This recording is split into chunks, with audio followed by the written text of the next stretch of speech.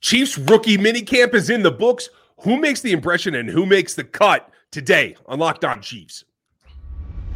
From the land of the free and the home of the Chiefs, this is the Locked On Chiefs podcast. Welcome back, friends and neighbors. It is Locked On Chiefs, part of the Locked On Podcast Network, your team every day for free on every platform. Make sure you get subbed over on YouTube and all the audio platforms. Thanks for making us your first listen. Check out another Locked On show for your next one as we all get geared up for what is the beginning of rookie minicamp, OTAs, and onward and upward to the 2023 season. I'm Ryan Tracy, the founder of Rogue Analytics and Performance Consulting, your home of the Athletic Matrix and the NFL Draft Guide, as well as NFL33.com and RGR Football. And I'm Chris Clark from Chiefs Corner. There's a lot to talk about when we start talking about the rookies and how this rookie camp went. We do not have, as we are recording this right now, that has not been announced, any additional players that they invited to camp that they signed. So that's something that we'll probably be covering on Tuesday. I would imagine we'll get some of those rolling in tomorrow. But as of right now, we do not have that information. And that we don't have information is perfectly fine, because some people made an impression already, and it doesn't really matter that they haven't been signed. The Chiefs are going to be secretive about that. We all know that.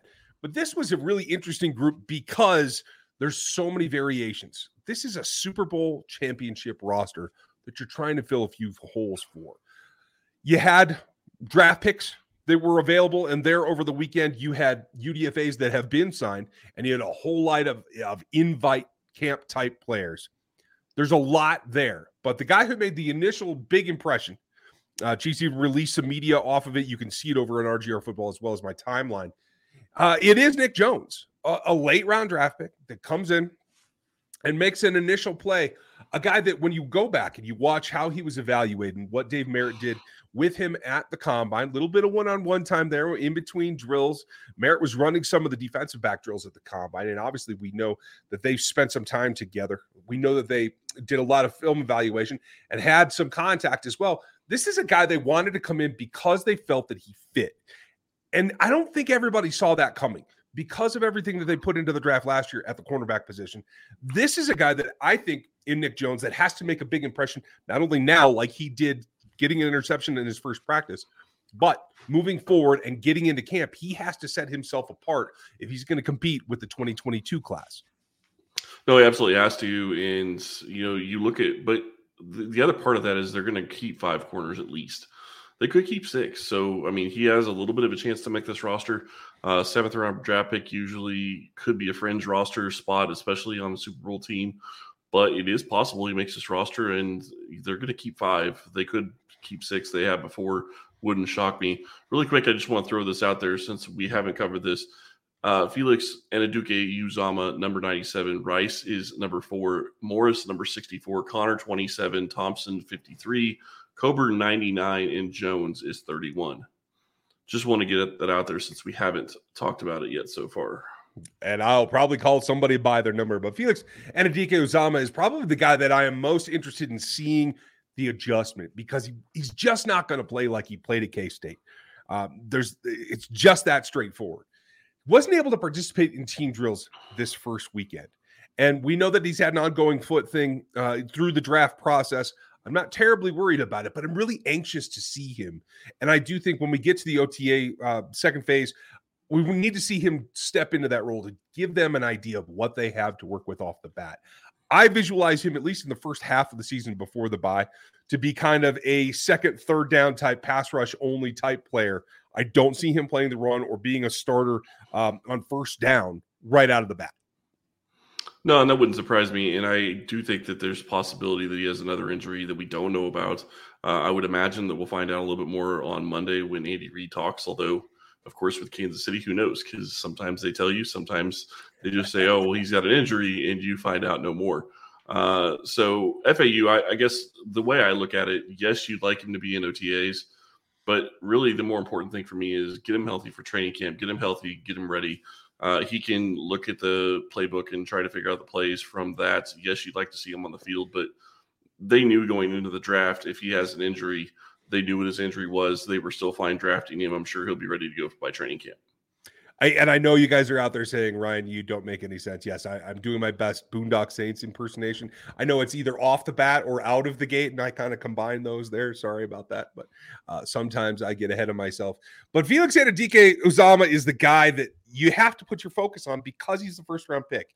And I think he's got the room to maneuver, but he's not the only K-State guy. I do want to shout out Boyazo Iko.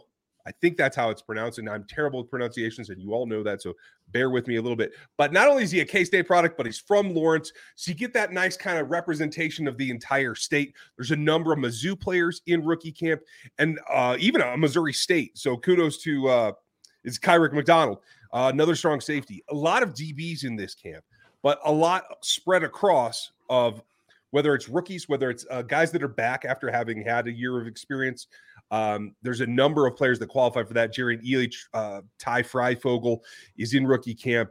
Chris Ludicon is yep. Yeah. So you have that qualification. The interesting thing is we didn't see, at least on the roster that I received, I didn't see Justin Ross. So I think there's something going on there in terms of the injury designation. I know he was on IR, but I would have hoped that he'd be available for this because he should be eligible. We'll hopefully know more as the second phase of OTAs works on, and hopefully we'll get to see Justin Ross as well because I know a lot of folks are asking questions about it. That's very interesting. I noticed that he wasn't on that roster, and it is very interesting to think, why wasn't he there when you got a guy like Jerry Ely that was? Is it injury related? He looks like he's back from injury, so I don't think it's actual injury related. But is it related to him being on IR last year? I can't imagine that would be the case, but I don't know what the specific rules of this rookie minicamp are, and he's going to be at OTAs. You know he's going to be there for that, so it'll be real interesting to see what happens with OTAs. And we got to know some of the draft picks, some of the UDFAs a little bit in some pressers this weekend. We're going to go over initial impressions, and then who are we looking for to make a chance, make a run at OTAs, and even possibly a campy invite on the backside of this.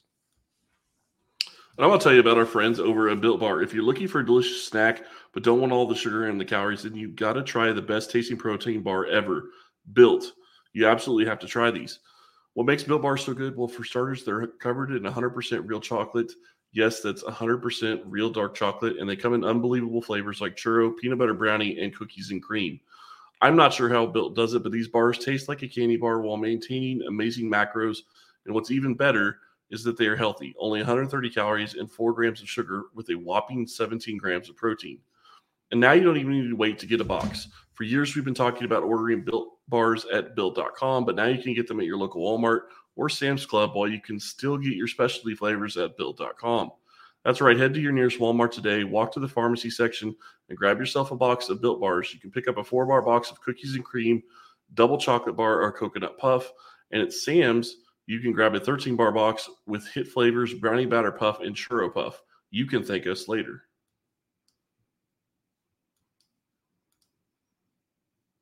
And Ryan's muted himself. Try to be respectful when you're doing a read, and then I forget to come back off of mute. But I do want to give you guys a heads up ourselves about some of the players that I think are starting to make an impression.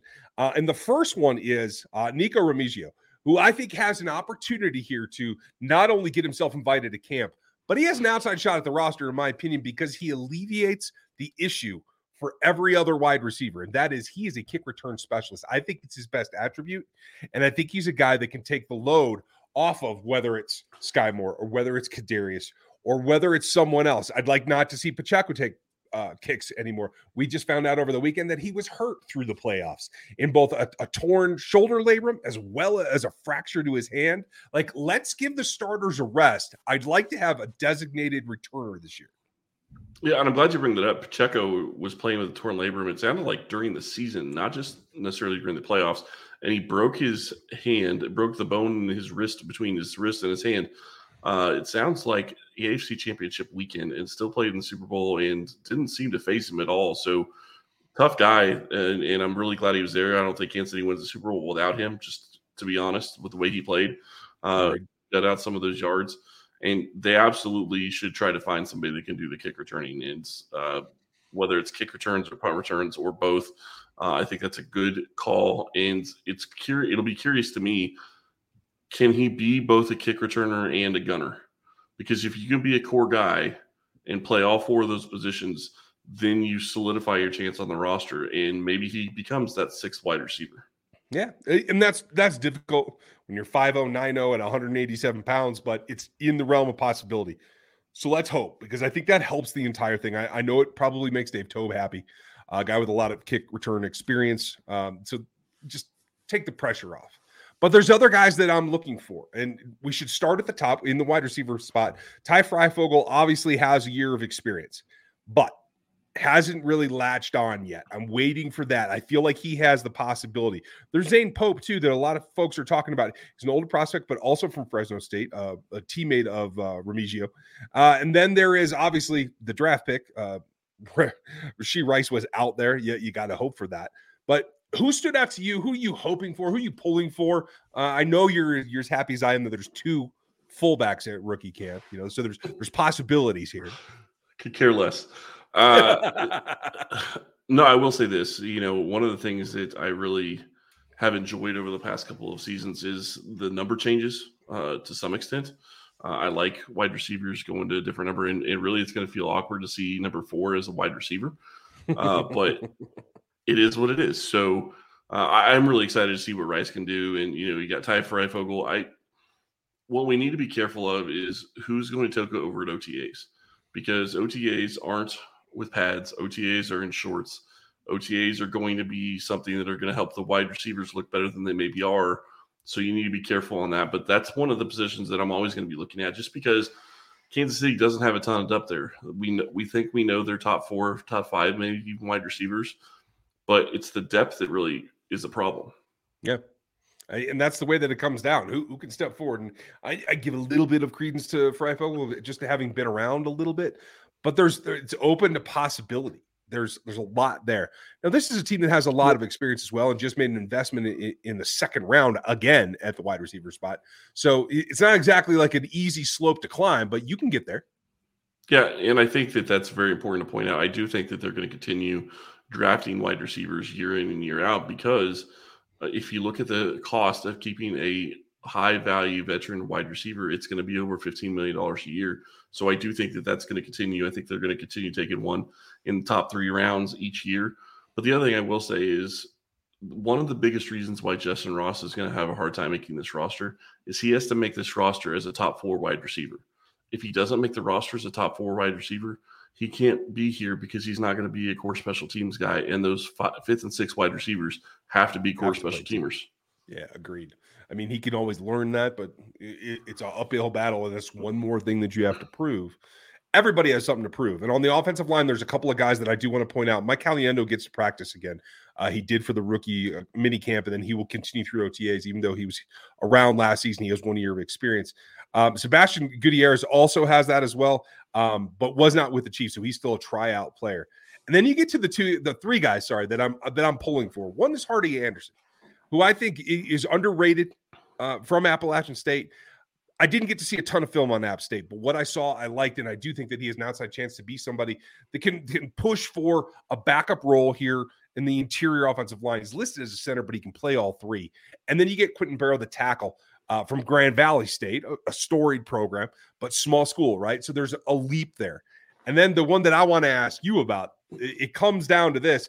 Wanya Morris is obviously going to be a part of this team and on this roster. You're a draft pick. That's the way that it goes. But it's Jerome Carvin, who he played with at Tennessee and also played with Trey Smith, who can do a little bit of everything, another interior possibility player that is here on a tryout basis. I don't know if he makes this 53, but I do think he should get an invite to camp, and that's Jerome Carvin. Yeah, and the curious thing to me is when you start getting to a point where Kansas City is at right now, you've got, 8 guys that we think are pretty much a lock for the offensive line, maybe 9 that are almost a lock. I don't think they're keeping 10 offensive linemen. You have to wonder if one of those guys is going to end up with a mystery IR designation, as Kansas City likes to do from time to time. But it's going to be interesting to see who is going to be able to shake out on that offensive line, because right now you've already got, like I said, 8 positions pretty much figured out, maybe even 9. It's going to be really hard to unseat any of those guys. It is. And it's not the only ones. There's battles everywhere. And we started talking about defense, and we're going to rotate back to defense and who has a chance in this next phase to maybe make some noise. We'll see if they get signed. We'll talk about the defensive side of the ball at rookie minicamp right after this. Now, clearly, Ndiko Uzama obviously is out there. BJ Thomas got in front of the press this weekend. Another guy that really talked specifically about his interaction with Joe Cullen and how Joe had a private workout with him after the pro day. And that, I think, goes a long way because he is a guy that is, let's be honest, he's thin in the lower body. He's got to put some girth on there. He talked about the fact that he is expecting, and they've discussed about him gaining weight because right now he's listed at 243 at 6'6". The man's a little on the thin side, but if he can put on 15 quality pounds, I think BJ Thompson is a guy that not only can grow and develop into a player, but he's somebody that can contribute this season, whether it's on teams only or whether it's somebody that could do some spot duty in case of need. Well, and when you talk about 15 pounds, that sounds like a lot, but when you're talking about an NFL weight room, an NFL regimen, if you're eating right and you're doing things that the team is telling you to do, you can add those pounds. I would say he could easily be adding those 15 pounds by September or October, just doing workouts the right way and really buying into the program. And it sounds like he's really excited to be in Kansas City. He really enjoyed his time with Joe Cullen from what I saw, and he is excited to be playing for Cullen. And I think Cullen really likes the kid as well. So I do expect that there's going to be some things that Cullen is going to kind of play into Thompson's wheelhouse a little bit. I guess that is what I would say. I would think so. A very springy, explosive athlete. He can play backwards as well. He can do some of those 3-4 outside linebacker drops that they like to use from time to time. He's a guy that can fill in some of the gaps and keep you unpredictable. I think that's important. The other guy that's going to be unpredictable, and I love the fact that there's a snacks on this roster now, and Keandre Coburn is going to be on this roster. Now, he's not the athlete that Colin Saunders was, but he's wearing 99. And I think he's a guy that can contribute right away because he's got more pass rush win rate than anybody else. He's top 10 in this class in winning as a pass rusher inside. And I think that's something that's a little bit different. Obviously, Derek Notty's back to start next to Chris Jones. But you have questions about Turk Wharton, right? Are they going to move Mike Danny in on passing downs? Or a Menahue if you're going to have Felix be outside, right? Who can give you pass rush with a little bit of girth inside? Listed at 332. Keandre Coburn's the answer to that question, and I'm pretty certain he's going to play a bigger role than most people think this season. The guy that weighs 332 is going to play a big role. Okay, fair enough. I know. I'm just connecting dots out here. Yeah, fair enough. Touche. I will say, I think that it's, from what I saw from Coburn, it looks like he's going to be a really fun player to have in Kansas City. He seems really excited to be here, and he seems like he's going to be a guy that's going to buy into the locker room and be somebody that can, step in and really help on the defensive line. And you're right. You have Notty back, but at the same time, he doesn't give you anything really pass rush wise. Yeah, I know he's got a sack, but pass rush wise, he just doesn't have it. And with, Turk Wharton, who knows whether or not he's going to be able to be as explosive as he was last year before the injury. I mean, with an ACL, it's going to be tough. So, yeah. But if Coburn is able to step in and be a guy that can go in with Chris Jones and play inside and do that on second and third down, it gives you a chance to get after the passer. And quite frankly, I'll say this. Say what you want about Chris Jones being out there for every pass rush rep that you can have him out there, and that's what you want. But he's still going to have some reps off. Coburn's going to have a chance to be on the field when Jones isn't at times as well. Yep. So there's going to be times, and quite frankly, this goes back to what I said before on Coburn a couple of weeks ago. He's a guy that can step in and be one of those guys that can clog the middle for the Jalen Hurts conversion, because it's coming. They didn't do much to add to their offensive side of the ball in Philadelphia, so they're doubling down. Until that thing's outlawed, they're going to keep running it down everybody's throat. I would expect other teams are going to start trying to do it too. Yeah, I would think so, but not everybody has Jalen Hurts, so I'm not as that's true about it. But we'll find out. The other interesting thing when we look at the roster that was at minicamp, and folks, we should have some signing information by Tuesday's show. Should come out here in the afternoon on Monday is the expectation. But one guy was, hey, knock on wood and everything else. One guy who was really interesting to me that I wasn't able to get film on pre-draft, and that was the Harvard pass rusher defensive end, Truman Jones. They listed him as a designated pass rusher on this roster this weekend. First time they've used that designation in at least 8 years. So that tells me he's got some juice coming off the edge. Is it enough to get him an OTA signing? Can he get into camp? Can he show something there? I'm really intrigued to see that player because I haven't had a glimpse of him yet. It'll be interesting if they're using a different designation like that for a guy like him. I'll be really interested to see what they do with that because that is out there. Yeah, I'm with you. A couple of Missouri guys are in the mix, I have to say as well. Manuel Martez. Sorry. All these names are always fun to play with here as we get everybody coming down. But also, long snapper Jake Hoffman, I think, might be able to stick around for camp as a backup. You want to have a little bit of youth, maybe a little bit of variability there in some of your specialists. I know everyone would like to have a Jayhawk on this roster right now. It's just not coming to fruition, but everybody else gets somebody from their school. So rookie minicamp was a success as far as I'm concerned. Yeah, and man, you look at what this roster could be. I will say Truman Jones is actually already signed, so he will be in OTAs as long as they don't make a move and let him go. He was a guy that they signed as a UDFA. Okay, great. Yeah, so he will be there. I'm really curious just to see how many moves they make because it seems like every single year, and this is what we're talking about with the Tuesday versus Wednesday time frame. It seems like every year, at least 2 or 3, if not 4 or 5 guys end up coming to minicamp and getting signed afterwards. Mm-hmm. And right now, I'd have to look, and I will try to look that up as we're finishing up here. But I don't think the Chiefs have a full 90-man roster at this point. That was my expectation. And like the bottom of especially of the 90, but even the 53 in that 56 to 69 range, which includes the bulk of the practice squad, there's always that churn. There's always that movement. And I do think for putting together the camp roster and the guys that are going to get signed to participate in OTAs, I think you got to widen that out. You got to try to get as scary as Tracy type 90-man as you can right now to see what you can develop, because the whole league is gunning for you yet again. We all know that. The fact that the Chiefs couldn't make any draft day trades, I think, sets that apart right off the bat. So the smallest of margins, the smallest of additions that can give you a play here or a play there, a block kick on special teams, that last pressure that forces a quarterback to throw the ball away.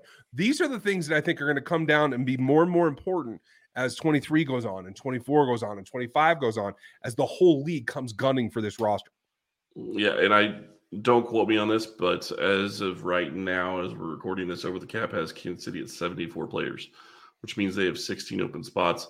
I would imagine there's some UDFAs that weren't added to that list, and there are still going to be a couple more, but I still think they have a couple more possibilities for guys that they can bring in and sign, and I do expect that to get filled out by the time they really get into OTA, at least session 3, because I think they've already started session 2. So, but I guarantee that'll be filled by training camp. Yeah, phase session. I can't keep it all straight at this point because of the terminology. But just lastly tonight, I was just informed by some of you out there in Twitter land, which I very much appreciate. Looks like an XFL player is coming to the Chiefs, going to be invited to the next phase. Akin Moladun. His first name is Freedom. Gotta love that. So I think he's going to fit right in Kansas City. We'll see what he brings to the table. Big DT from the XFL. So it is continual. We're going to have updates. They're going to keep churning this roster. And as we move forward and we see what goes on in OTA, hopefully we'll have more information for you on guys that you want to hear about, like Justin Ross, and who's coming back, and how does Lucas Niang look, and what does this roster look like? You talk about Justin Ross. There's also John Ross, which obviously is a long shot to make the roster as well. Amir Smith Arcette, another guy that was drafted by, I think, the Vikings a couple of years ago. There's some different wide receivers on this roster that are going to have a hard time making the roster, but I think that they're going to make it interesting at least. Yeah, I think Marcette's going to compete. I will tell you that. I could see him pulling that out. But let's see what they look like as we get into OTAs. Yes, folks, I know the draft was like 5 seconds ago, but it is on to 2023. We are rolling, and so is this team. Make sure you like, sub, and hit the bell. Make sure you check out the rest of the Locked On Show. We're going to talk Who are the edge rushers that can make a difference? How does this defensive front come together this week? Matt Derrick will join us. We'll take a look in depth about what is the combination of slot receivers going to look like on this roster later in the week. We have plenty to go over. We're here 5 days a week, just like we are the rest of the year. We hope that you will join us. Make sure you like, sub, and hit the bell on YouTube, as well as the audio platforms. Have a great week. Happy Monday, and we'll talk to you tomorrow.